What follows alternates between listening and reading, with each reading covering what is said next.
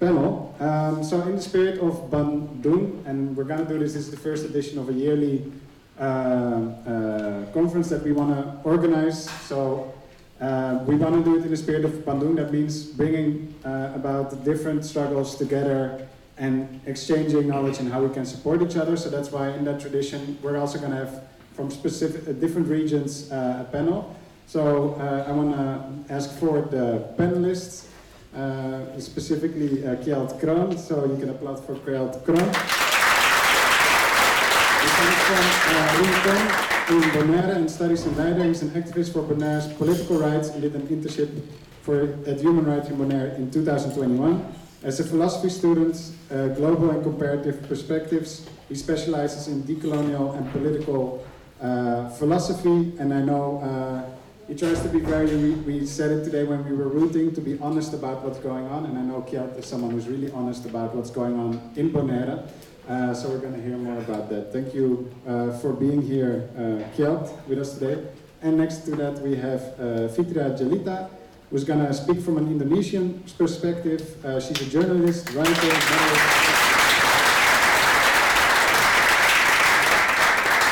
and writes about topics that are close to our hearts, such as Islam, Muslims, and the history of the Netherlands in Indonesia. She is currently working on her first book about Indonesian perspectives on the colonial past/present, I might say. So thank you, Fitria, for being with us.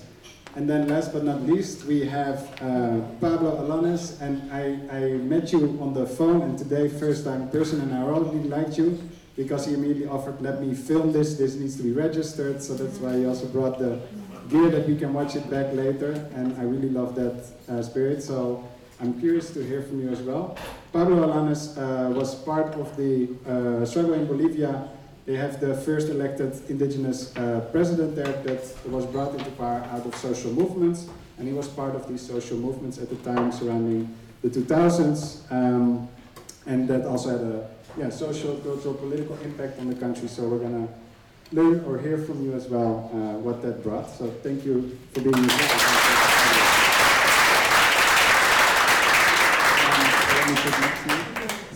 So this is a question. Yes, I'll move this. Very good. To have a cameraman in the panel, so we have it. We're not looking to the table. So, a question to all three of you. The main theme of the conference is reparations and also decolonization, decolonial reparations. So that means also reparations from the position of the global South and other countries that are still being colonized, or where colonialism is, it's not a historic thing we commemorate, it's ongoing. From that perspective of line of thought, could you maybe share, and feel free, who wants to go first, share what is the colonial damage or ongoing colonialism that you still see from the context that you are from? Okay, thank you very much. Hello, my name is Pablo Alanes. I come from Bolivia, and I'm very honored to be part of this conference. I guess it's very important that at these times, in what everything is going on in the world, in the history that we are building together, that we can realize that the colonialism is not only a thing of the past that damaged our past, but it's mostly our way that we understand life now, because it is inside of our actions, in everyday action. So if we believe that only being in this planet is just a matter of thinking, then we are being colonized. So we need to open our hearts, open our minds, and open our vision for different cultures and also ancient wisdom, which can allow us to be in balance and also to find possible answers and teachings that we can use to these times to finally prevail and go out from this crazy darkness that we are living. Thank you. And maybe before you give it to the next one also, because you were active in the, you already said we cannot see it as a past, the colonialism. So in the 2000 people took to the street. Can you provide us with some context? Why did you join these social protests and what were the demands and what came out of it for you from that period?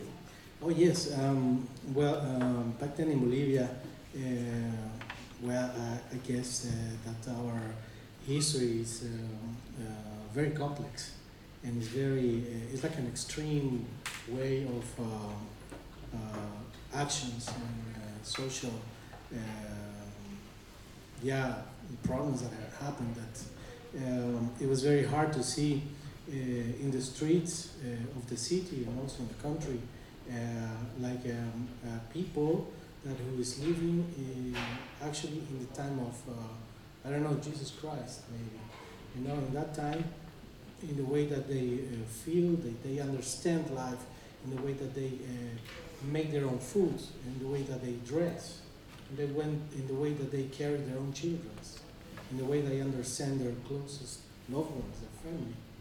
So it's like an imagination of life that it comes from really a different time that is actually present.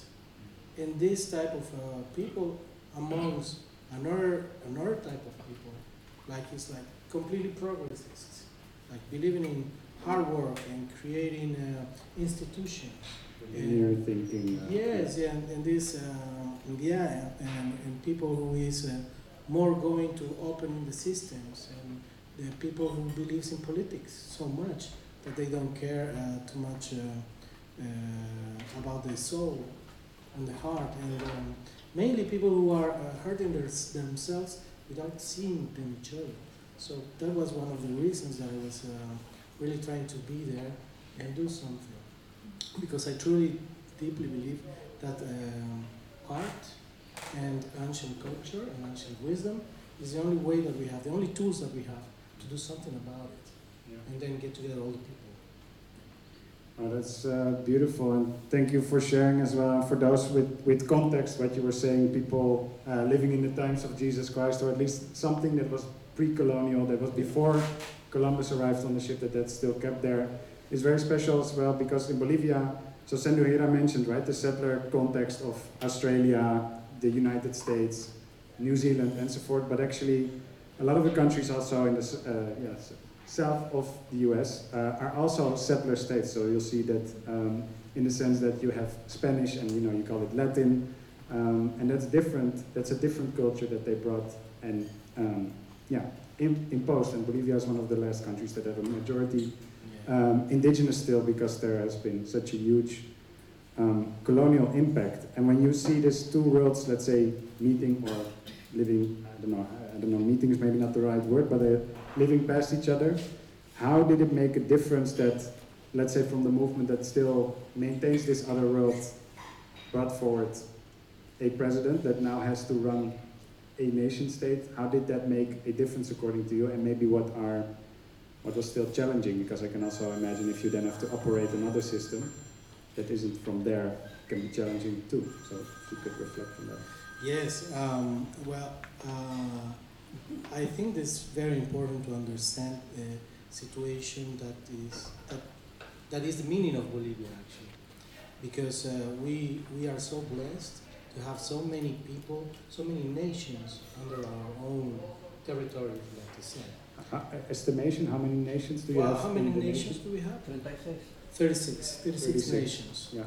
Altogether, I have a fellow Bolivian here. So we are here. Thank you.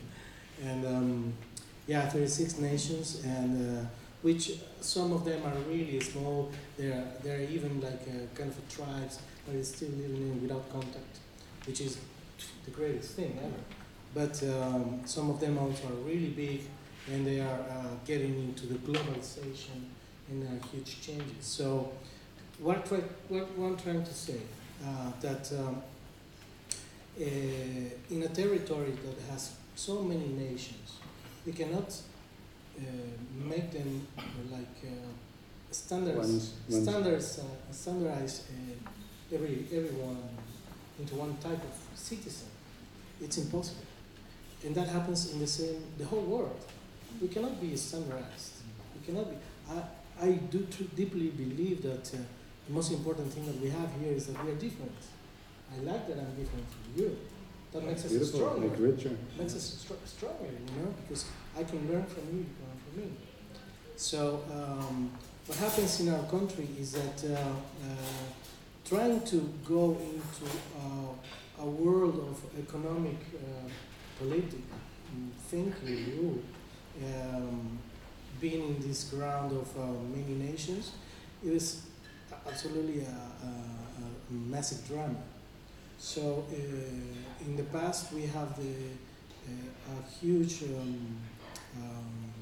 suffering by racism, because the people who have money, they were only people who damaged society, and not these nations that we know now, not even was taken care of. So our first fight was to eliminate war in the least, try to change the racism that we have there. And that was possible. It was done by the movement of such a great movement of people and nations and different cultures that were fighting against after so many years. It's so difficult to explain, so much aspects in time that we've been through. But mainly is that. And and now we've seen that our biggest problem, in my view, in my eyes, is that corruption is one of the biggest problems that we have, as in any system. Everything is based in the money, and that creates corruption. And that creates a way of using people that is not, doesn't fit, In Bolivia we have different cosmovisions, not even just one. So what happens in Europe or in the rest of the world, to be in really contact, we need to step back a little bit and then open ourselves and our minds and everything to understand that there are different cosmovisions than us. The ones that are not based in individualism, in the people and in the self-empowerment and also in the competition. That's a huge mistake. And then there's another cosmovisions that are more into community, more into understanding us as a group, us meaning the plants, the soil, the water, the air, the mountains, all of it is our communities, our way of living. So there are different ways of live, So I think I'm getting lost. No, but it's beautiful. You are sharing and answering the question, and one final question, and then I'll go to the other speakers. So I think you've clearly explained all that, and the challenges with the different nations. 36, I mentioned, was it? And there was also a new flag made, the Wipala flag, right, to represent this. So you have, let's say, a symbolical representation or recognition that there's multiple nations living together under that one flag. What kind of, let's say, concrete material things, also to inspire of thinking of ways forward, did the new presidency bring to giving back to these nations or facilitating more the different cosmologies? Was there a certain impact that you're proud of that the movement gave after you took office? The biggest achievement is that it brings the balance into society, so we can be more open and accept first how racist we were. And then that change, it makes a little bit of balance. And that was the most, the biggest step, I believe. After that, what we are having now is a misuse of the economy flow, so it is completely a mess. I'm personally, I don't believe that it's a good thing that the way the politics are going, because colonization brings this mindset of capitalism, and back there in Bolivia, everything went like hyper-capitalism. So everything is about huge corporations, and everybody wants to sell. We made the law for Mother Earth, but what happens there? They try to, with this law, use it protected areas to give it to maybe the Chinese people or some other great big companies to sell lithium and thing, So everything is tricky, very tricky with politics. But thank you. I mean that also shows even if you get there, then even the work starts, because what you say, now you're there, so it opened up the space for the conversation to happen, but then it's still a process. So thank you for sharing, and I think that's also part of reparation. There's not an now we have repaired, right? It's going to be an intergenerational process. So I want to go, I mean, you're all very politely and in solidarity with each other, so you want to listen to each other. I don't know if we just follow like this, or is someone eager to answer the question that I... Do you remember the first question? No, it was the first question. Okay, so the first question, and then we went off, is what would the reparations mean in your context, but also how is colonialism and neocolonialism still visible in the context where you're I think I'll have to start with the second part of the question first. How is colonialism and neocolonialism still visible? What I always say, and I bar no holds on saying this, is I come from Bonaire. It's one of the islands still under the control of the Dutch state, and it's by all means and purposes a colony. In the media, in academia, different terms are being used. Special municipality, overseas territories and stuff. But if you look at the construction of how things are in law and in rule, we're still in direct control from some ministers in The Hague, sometimes who've never even seen the island or been there, or you know. So I think. Yeah, the wording in law is called public entity, yeah, right? Public entity. That's how it's on paper in the Constitution. Yeah, public entity. So. Like a park. Something like that, yes. Something for the public to use, and then the question is, of course, which public. Yeah, the first part of your question is? Well, but maybe to go for the colonial damage, so it's clear you don't have, let's say, sovereignty of your place, no, you're a public entity of the Netherlands. Can you maybe tell the implications of this, that you, what does it mean for the people? Yeah, what this implies is that, of course, so we do have an island council. You can compare it to like a municipal council, but that council's task is only executive. So that council only gets to execute what is decided in The Hague. And that's problematic because, again, in The Hague, the people who are sitting there are not people from the islands. They don't have a feel for what's happening or what the people need or anything like that. And that causes a lot of tension. A lot. Tension maybe isn't the right word, but yeah, it's not great. With it comes also the discrepancy between people who are from the islands and people who are from the European part of the Netherlands, who, when on the island, have the same ability to do things in the sense of they can, when it comes by law, there's nothing that restricts one to do something that the other can't, which is fine. But the difference is that someone from here can come with so much more capital that those people just cannot get access to, and they buy up houses, grounds, businesses which when they run, by the way, they also do not hire locals explicitly. So it's creating, honestly, a big separation, a segregation even to an extent on the island from those who clearly are all from the European part of the Netherlands and those who have not, who are all from the Caribbean part, from Bonaire specifically in this case. So it's almost like legalized settlers in that sense, right? Yeah, because you don't get a say to do it differently because you're under jurisdiction. Yeah. So, and they settle on the island. And can you also say something, because then there's a thing. So let's go back to the frame of the media. They say special municipality, right? So then you're part of the Netherlands.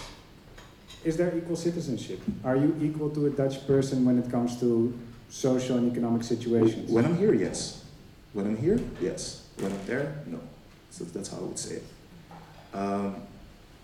Coming, like, for example, in court cases we've had where people have been treated significantly different while having committed the same crime, and I don't think I have to explain very difficultly which of the people got the heavier sentence. So yeah, stuff like that you have, that on which we don't have an equal basis. I kind of want to take a step back because generally in the world, with a lot of countries, there's been a move towards decolonizing, but somehow the Dutch state is the only one that's moving towards recolonizing. I find that a very interesting phenomenon to notice. And yeah, sorry, can you repeat your question again? I kind of Well, lost so, my no, train of so it's part of it, so the settlement, and the question was also the impact, like what does it mean to live under the Dutch state, and are you equal? I remember, because they're both I remember, territories of the I Netherlands. remember where I was going with this. Sorry.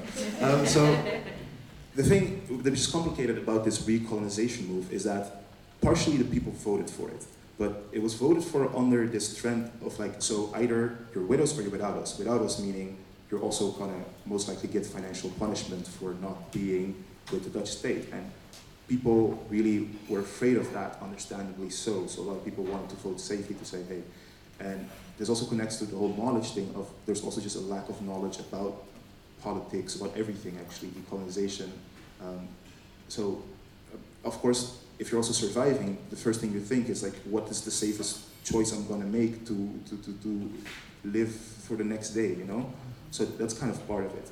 But the promise of when people voted to say, okay, let's strengthen these ties, was a basis of true political, economical, social equality. That was the promise that was made. And that's the promise why people picked that, because they figured, oh, if we get the same, sociale vangnet and stuff. I don't know how to say that. Social benefits. Social benefits. You get it's the same access to education, same access to economic opportunities and stuff like that. Sure, that would be beneficial. So that's what the people thought they were gonna get. But till this day, it's now 13 years later, we're still fighting for it. We're still fighting for it. There's a court case right now from Inkelboom, which is a laborers coalition and union on the island, who's now suing the Dutch state exactly for not having even equal minimum wages to here. The minimum wage there is around $8. So that's €6 or something. You can already imagine that that's not really enough to live by. With that we have that prices, because of people with a lot of buying potential coming in, the prices for everything is going up, so the locals are being pushed out of, just being able into poverty, out of even buying groceries and stuff, which is just becoming almost impossible for some people. So that's happening there as well. So it's not equal, and we're still fighting for that. And I also want to jump in on the basis of why, for example, they didn't want to raise the minimum wage from the beginning and why it's taken so long, which in itself is a colonial and racist reason, because the reasoning that the state gave was, wait, if we raise the minimum wage on the island, it's going to attract too many people from the surrounding places, and we don't want that. Which is, first of all, racist and problematic, and then it's also kind of disingenuous, because it's the state who decides who can enter or not. So it's super disingenuous as well, but yet it's something that's cited as a reason. When it comes to inequality to labor, first of all, the islands don't have very big economies, so a lot of the money and everything usually would come through tourism. So restaurants, bars, hotels, tourism. I'm not going to go into whether we should do tourism debate or not, because I have my own issues with that as well. But fair, that's what people made their money with, how they made their living and everything. And with that difference in capital that's happening now, with a lot of wealthy people going to the islands, they're buying up all those restaurants, they're buying up all the hotels, they're buying up all the places where locals used to get their bread from. And they now explicitly, it's been in the newspapers and everything, explicitly say, we're not going to hire the locals because they are lazy. Yeah. So colonialism is still with us. I can't add anything to that. I think you've pretty much answered how colonialism is working in Bonaire still. And I remember the first time reading also the One World article about the situation on the island, that you have different minimum wage, different pensions, and you're still on Dutch territory. It baffled me that we still have these racial lines. So thank you for sharing that. And we're gonna have the second part for all three also about reparations and maybe also with the audience, but I want to go to Fitria, who is actually, also from Indonesia, will speak from that perspective, which I think is really important as well, with the Bandung Conference, which was an initiative that started there as well. So maybe you could answer the same question. Do you remember the question? a bit. How does colonialism still work through in the present in Indonesia? How do you see that ramification and damage today? Okay, first of all, thank you for having me here. Yeah, so I have been to Indonesia recently, and I have been brought up with the colonial history as how people in Indonesia see it. And it definitely differs from what we are taught here in the Netherlands. That's one thing. But what you see in Indonesia is that colonialism definitely still exists in the way people connect with each other. So it's a very social structure as well, that there is a form of classism and glorification of the West, basically. People are still idolizing it, the white man's ideal. And when I'm there, I'm very aware of my position because I live here, I am privileged. So it's very hard for me to tell them, but it's not like that. And yeah, that's something that really runs through how Indonesia runs on a day-to-day basis. But also when you take a look at, for example, the law in Indonesia, much of it is still based in how it was ruled during colonial times. Actually, just recently, Indonesia has made changes in their law that was very publicly debated about, and people were very angry about it, mostly the young people, because there were many different law changes, but one in specific made it to the headlines, and that was because the Indonesian government says, okay, but we are now going to penalize people who have intercourse outside of marriage. And people were saying things like, oh, but that's like radical Islam, and Indonesia is going to become a new Pakistan or something, and like that's a bad thing or whatever. I don't know, it became really political really fast, but people did not want to see what the reason behind it was. Actually, one of the reasons behind it is that people wanted to protect the unity of marriage and of family life, mostly, and that comes from indigenous norms and values. A lot of it actually comes from indigenous norms and values, and when you look at it from a Western perspective, it becomes criminalized very easily because it doesn't fit within their framework. So everything that happens there, when you look at it from a Western perspective, it's very easy to criminalize it, but do you actually know what went down? Do you actually know what these indigenous people stand for? Do you actually know their norms and values? And the answer is, no, you don't. And if you don't get to say in it. That's what I think. And yeah, so a lot of these things are still happening there. And I think it's a good thing that Indonesia is finally taking a step in remodeling their law structures. And what I also noticed that the Indonesian government, the current government, and of course we don't know this yet because Indonesia is having an election next year, so we don't know if this is going to continue, but they are actually starting with a really big initiative in taking a look at their own history. Including what happened in 1965, which is a really big taboo subject, of course, because of what happened when Sukarno got... Not everyone knew what Bandung was. Right. Like we had 5 hands, so you gotta explain what happened in 1965. 1965. So in 1965, the coup d'etat, they say it in Indonesia. The government of Sukarno was overthrown by Suharto.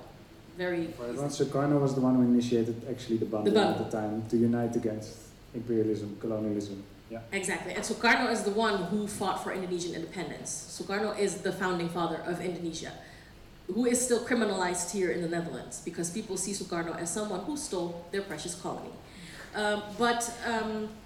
So Suharto came, and Suharto was backed by US government, and communism was criminalized.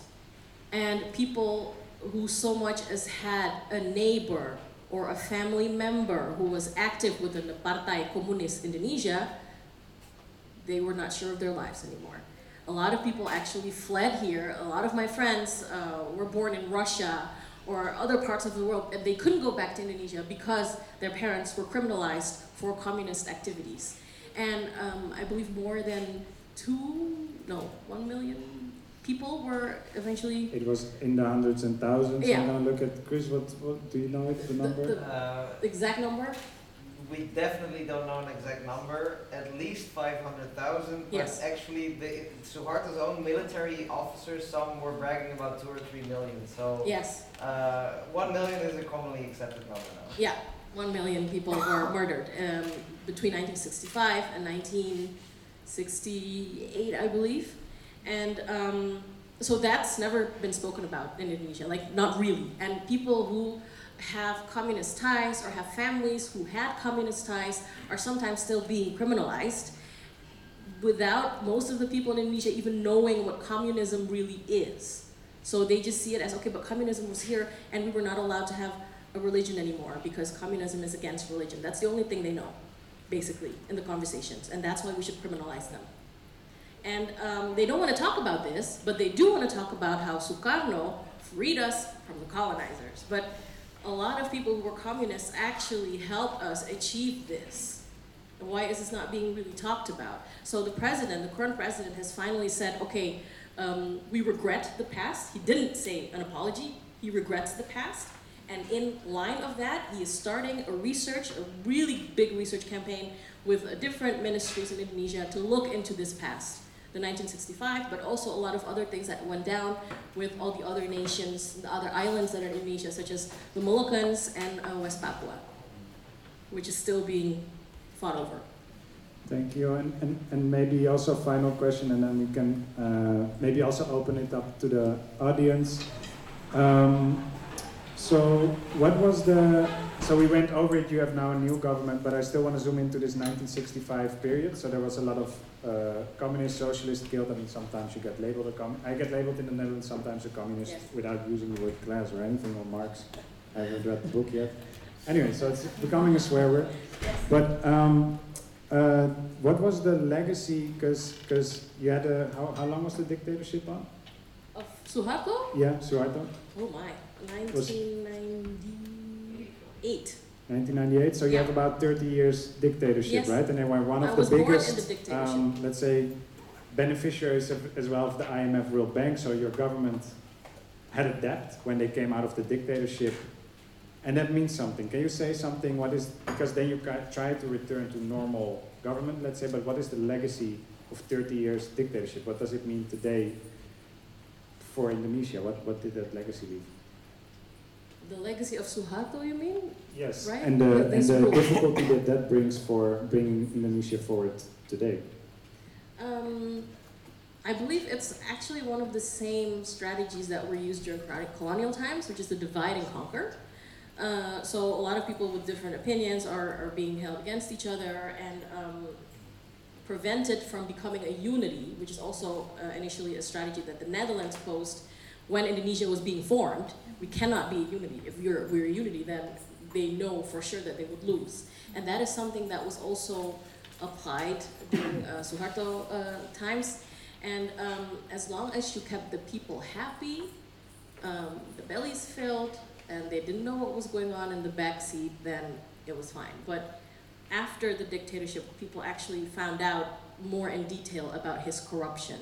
And his family still lives there and lives off this corruption that he did upon the land. So all the money that he got from the taxes, from all the people that he could steal from, they were, they're still alive. And the legacy is still there. And actually Indonesia, for not too long ago, was in the list of one of the most corrupt countries in the world, is because of this legacy, because of this. We don't, when you say it in the Netherlands, we don't want to share it with other people, it's just ours, something like that. That's what I noticed, at least. Thank you, and then I want to open it up. Thank you all for sharing, really, and I know we can like fill days with each context, and so I know it's also, to the surface, but yeah, that's also the idea of exchange, that we learn and maybe we see commonalities. So I want to open it to the audience and maybe give one remark before to also open to the audience with the legacies of dictatorship or corrupt governments. Ours is also corrupt, but we don't name it because, as Sandhu said, it has a white face on it, but we have many corruption problems as well. But the thing is also with 30 years of dictatorship and this government, so the government spends money that doesn't benefit the people for these 30 years, and they are now in debt. And if you're in debt with the IMF and World Bank, and that's why I think one of you also said with the debt cancellation is so important, this is a demand that is across the global south and, echoed, is we should cancel odious debt. Odious debt, like debt we shouldn't have had, is because they're now in debt to the government because they had a puppet dictatorship. and now they have to pay with interest rate back to these banks, and it did benefit the people, but if you have a debt with the bank, you're not allowed to restructure your economy because you have to abide by the rules of the bank. That because there's we talked about strings attached. You give the loan and you say, with this loan you have to do this, this, and that economic policy. To give one concrete example with this, if I go to Indonesia, I'm very rich suddenly, right? I can live like a king. Every euro is a whole meal, and yada yada. That's also the same for corporations. If they want to buy land, it's just €1 for I don't know how much land. This is economic policies by these world banks. They say, open up your market for foreign companies because that's gonna, the whole neoliberal project benefit the economy. So they lower the prices of everything, they inflate it. That's economic policies that's designed from here, implemented through dictatorship and debt that you can't get out of it. If you're indebted, you cannot restructure the economy. So I just wanted to flag that out, that there's more than 42 countries currently having odious debt and cannot come out of their economic situation because of actually the colonial structure that we have today. So I just wanted to share that as well. Then I want to look to you. I mean, I have so many questions to you, that you have so much to share more, but I also want to look to you if there's a question or it can also be a remark. What I would like very much, first I want to invite you, we are already for 3 months demonstrating on the dam against the coup d'etat in Peru.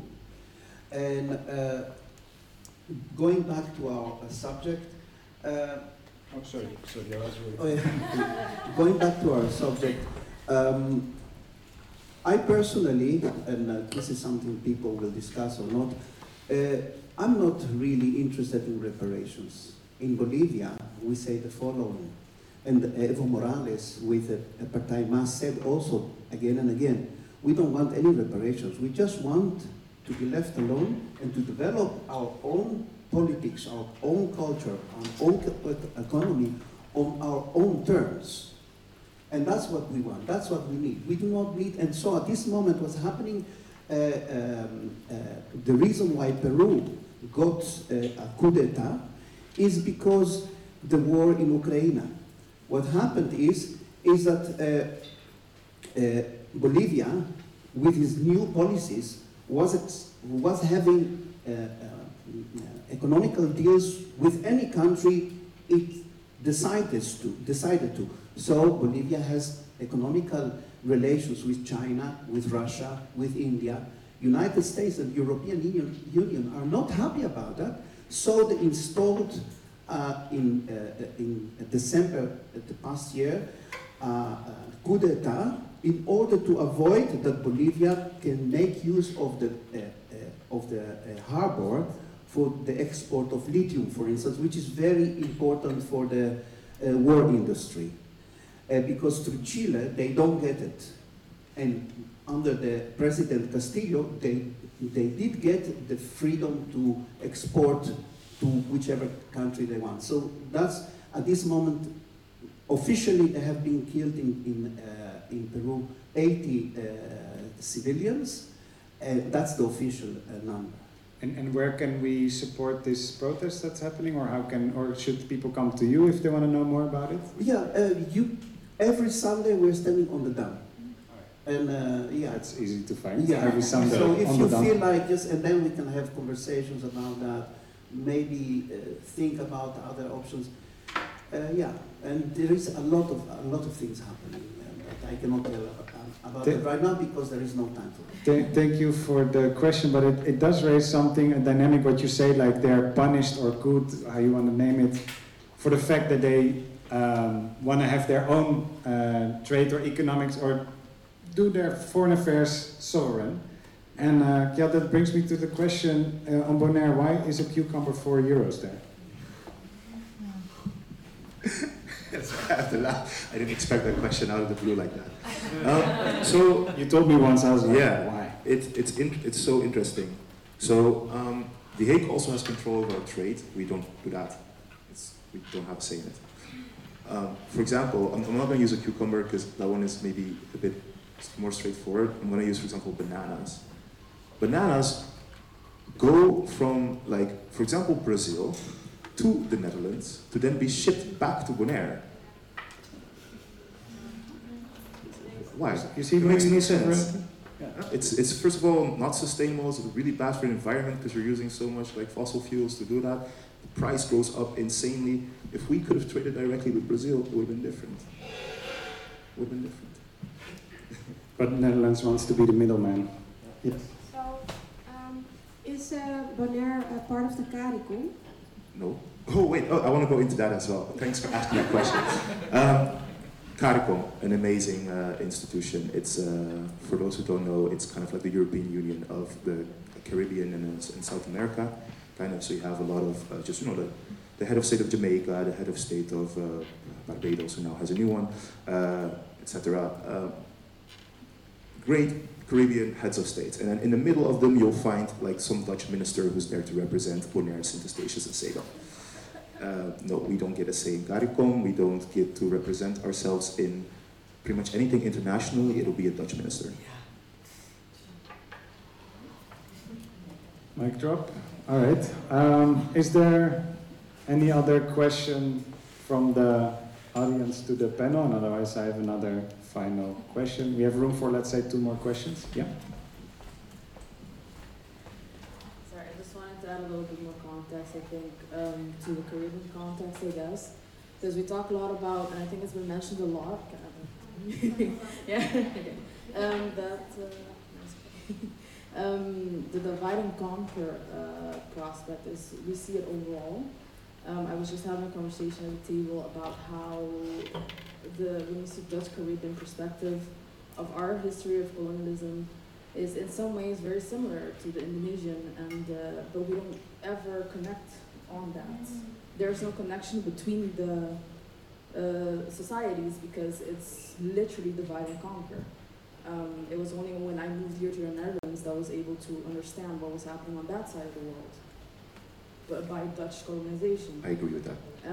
So like we have no knowledge of that on the islands themselves. And I believe divide and conquer also goes even further than what we see happening right now in the Caribbean. It is, for me, if I were to fly from Aruba to Curacao or Bonaire, I'm easily paying about $800. I can't even visit. And it's a 20-minute flight. Yeah, it's a 20-minute flight, and I can't visit my family. So that divide and conquer, we see it so clearly.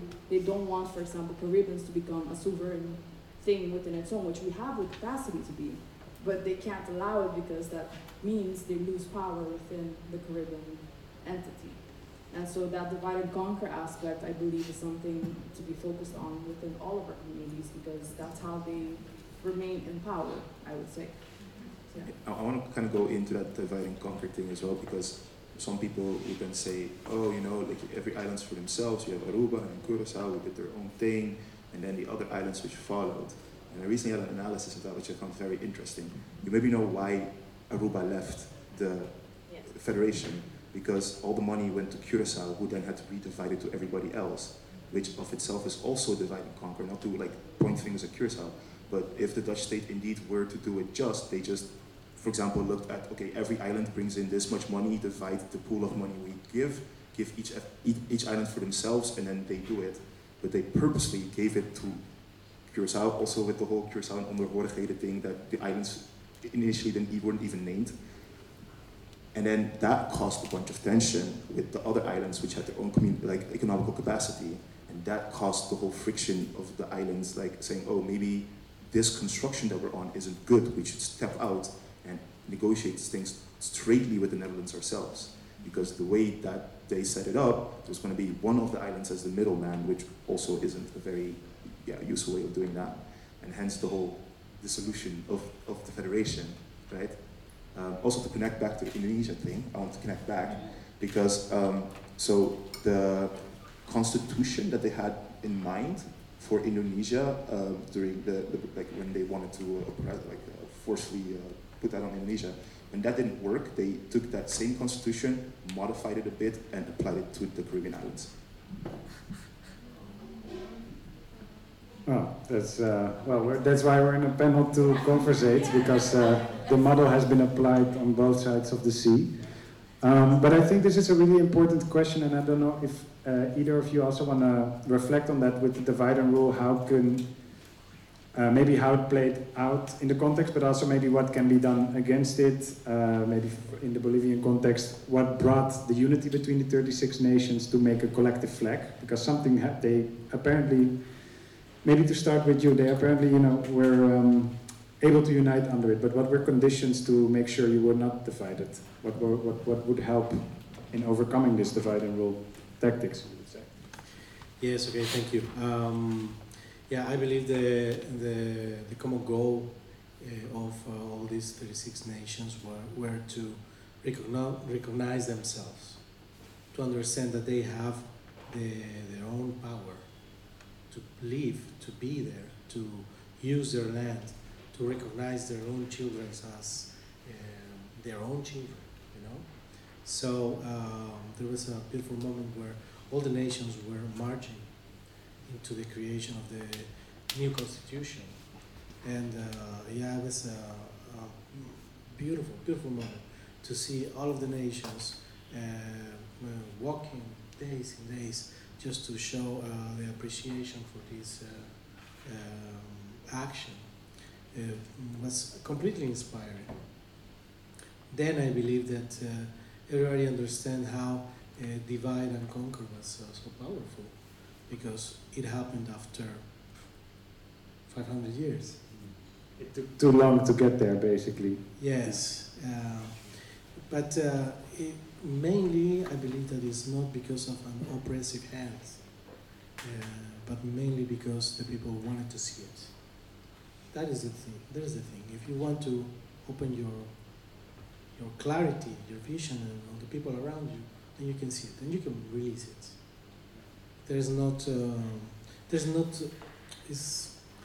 The way is not to find another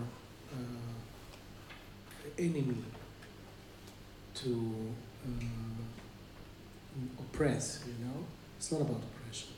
So yeah, these 36 countries made it, and they made it together to be recognized as a plurinational state, which was where we are now. And yeah, that was fantastic. But there's always a tricky thing there. We are still under the idea of colonial thinking, which is the politics.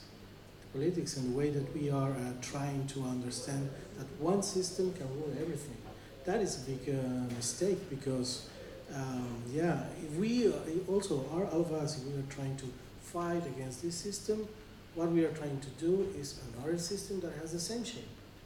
So the idea, I believe, to do something about it is to not use hierarchy anymore. Instead, we can use something that is called heterarchy, that is not made of pointing the pyramid on, but mainly being small little cells that interact each other. Like a relational web.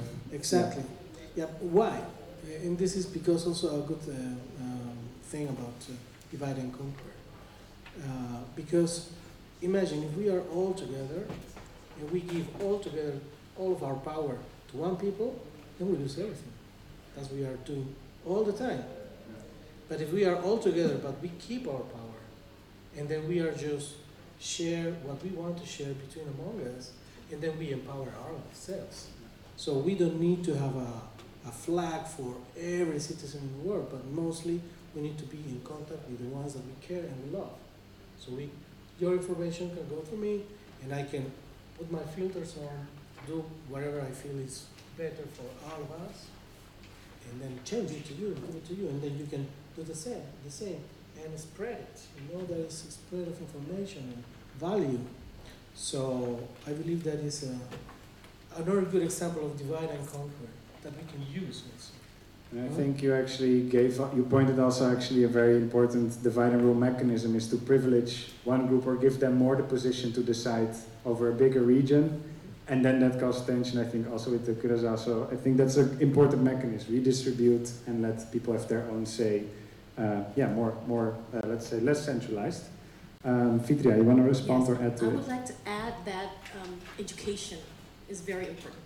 Because back in colonial times, what you said and what you also mentioned, you know, giving privilege to one group over the other, privilege meant education. So many Indonesians or indigenous peoples that are now part of Indonesia, they were deprived of education. They could not read or write. They were not supposed to know what really was going on, because the more you know, the more they would, you know, be against the colonial structures. So I think in order to have this division where we stand united and have a distribution that is more equal to one another, you need to make education accessible. That's just priority. That should be priority. And I think also the content of the education, because what you said, like not knowing your own history, because what was for me eye-opening at the time when I was in student protest in Amsterdam about decolonizing the university, then there was also the same protest happening in South Africa about decolonizing the university. I was like, wait a minute, you're learning the same philosophers? What the heck, right? So also, yeah, a lot of things have already been in place. Also from activists before us, for example, we don't have to reinvent the wheel. We can also tap from inspiration and wisdom that they have already fought for. And I think we should give them more credit for it, definitely, and not, you know, claim it as our own. Definitely, that's beautiful. Onto the education part, specifically, we need to create our own knowledge. We need to have our own systems of knowledge. I think that's more important, because I feel if we're, to take your example to maybe an extreme, like if I were to be educated in becoming an expert in neoliberalism and neoliberal ways, it still doesn't help the movement or anything. So we really need to have our own basis of knowledge, and then that and need to get educated to us all. Thank you, and maybe too, because I know we Can are. I say something? You're gonna just one practical, and then you can say something. Just for the time, I have to also keep track of time. We're gonna move into a break soon, so I also want to ask maybe to everyone give a final reflection on maybe ways to go forward, but also how people can support what you're doing. So how can we also be of support for you? But first, share your thought that you want to add. Okay, thank you very much. I guess it's very important to understand that one of the problems that we are having as a civilization is that we are still keeping in the same shape of understanding. That is the induction of information. And this is ruled in every institution of education. What does it mean? Is that we feel this need, or we need this clarity to be a learner, to learn something. And we go with this fragility open into an institution that is going to feed us with what they want.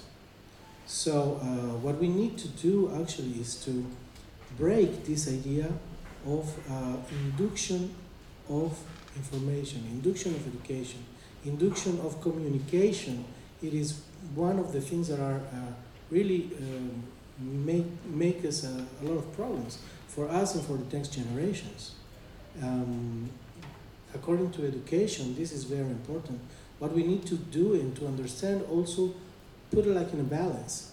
What happens 10,000 years ago until maybe 300 years, and what is happening in these last 300 years about knowledge, about understanding, about what to think that is technology, what is about social understanding and social advances. So we need to understand a little bit. Why I'm saying this? Because what we have in the past is our ancient knowledge, ancient wisdom, was something that gave us the chance to be in balance for thousands of years. That's what we need to, in one way, put it back together. Like here, this is great. I mean, there's not only knowledge, but it's our love. It's love not only for yourself, but you as a family, as a member of us. And that is the most important thing. What is education? Education, I believe, is like understanding us where we really are. Not thinking in the future, not just having this mindset of what is going to be or what is going to happen in this other part of the world, how many millions are lost somewhere in somehow kind of war. but mostly here. We are here right now. So that is the most important thing. Education starts for us understanding where we are. And the most important to not accept induction of communication and thinking. That is a really, really important practice that we can share.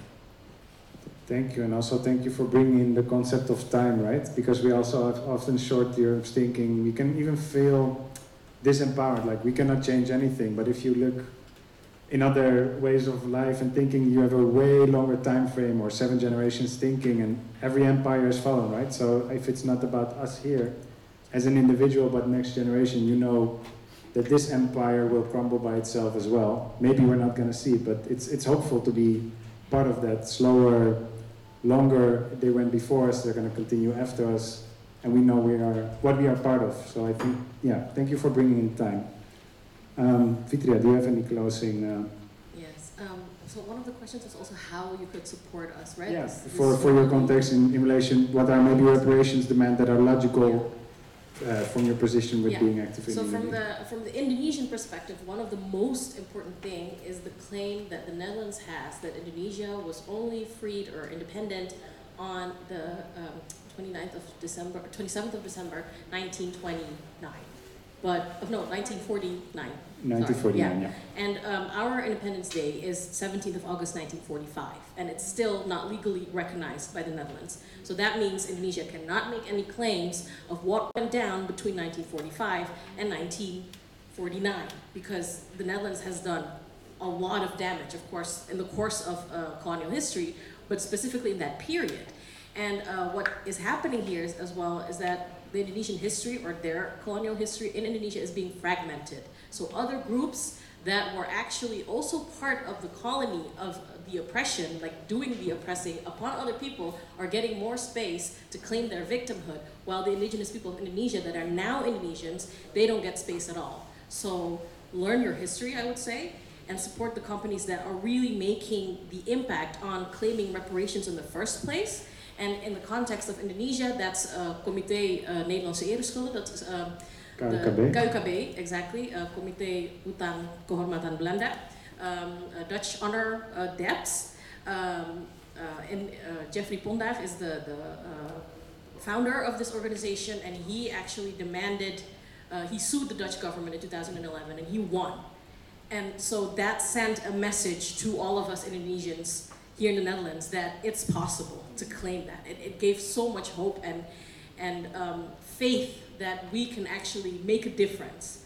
So learn from these organizations and don't lose your faith. Thank you for bringing that in. And we have also, with what you mentioned, Jeffrey Pondaag, we have monthly decolonial learning sessions. We have one in-depth interview with him and Marjolein van Pagé about these court cases and what it showed and the coloniality in our decolonial learning sessions. And one thing that was really eye-opening for me as well with what Jeffrey shared as well, because yes, it was a victory that they won the court case, but the court case was still very colonial because they had to do it within the colonial framework to get their right. And for instance, one of the amounts they calculate for the victims, like you said, the minimum wage in Bonaire is, a black life in Bonaire has a different value minimum wage than in the Netherlands, and the same was in colonial Indonesia.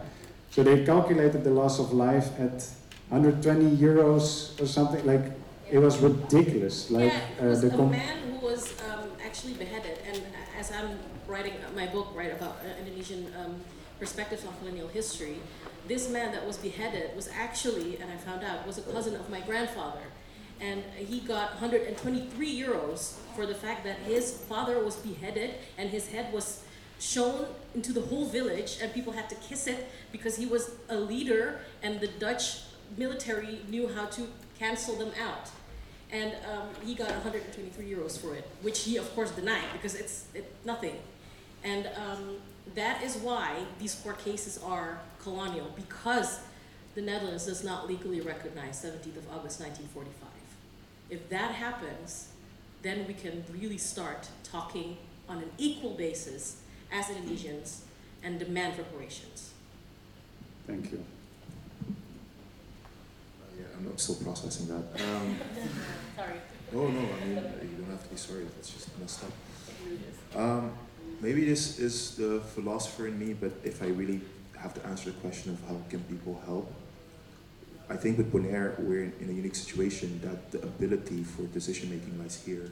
So how we vote here also determines how things happen there. So I would urge people to be mindful of that and really, you know, for the parties that you vote for, see what their policies are for the other part of the Netherlands that often gets ignored. See if they actually look, you know, in bettering the conditions for the islands there. I think that's one very concrete way that people can help. Yeah. Also, this is maybe a petty one. Like, don't go to vacation on Bonaire. Yes. Don't leave us alone. Yeah, because again, that whole vacationing also ends up in strengthening the inequalities and everything. So it's actually like you end up making things worse for people on the island as well. So that's why I'm not the biggest fan of the whole how the situation of tourism is there. So those are two concrete it's a things. settlement. So yeah, they operate as settlements. So thank you for sharing that as well.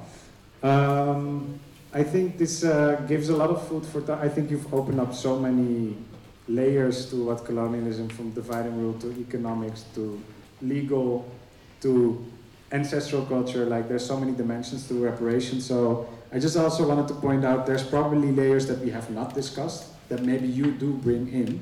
So you don't have to, I say, if later on in the breakout circles you bring in something, an expertise or knowledge or a layer that we haven't covered, please do so, because it's about opening all these layers of reparations, and I'm sure there's a lot that hasn't been covered yet as well. But before we go into smaller groups, the smaller groups are sort of already made. I mean, you can switch tables, it's also nice. But after this short break of, let's say, 10 minutes, you can have a coffee or go to the bathroom. Then Pravini will explain what we're going to do next. So see you in 10 minutes. Thank you. And give a warm applause to the panel.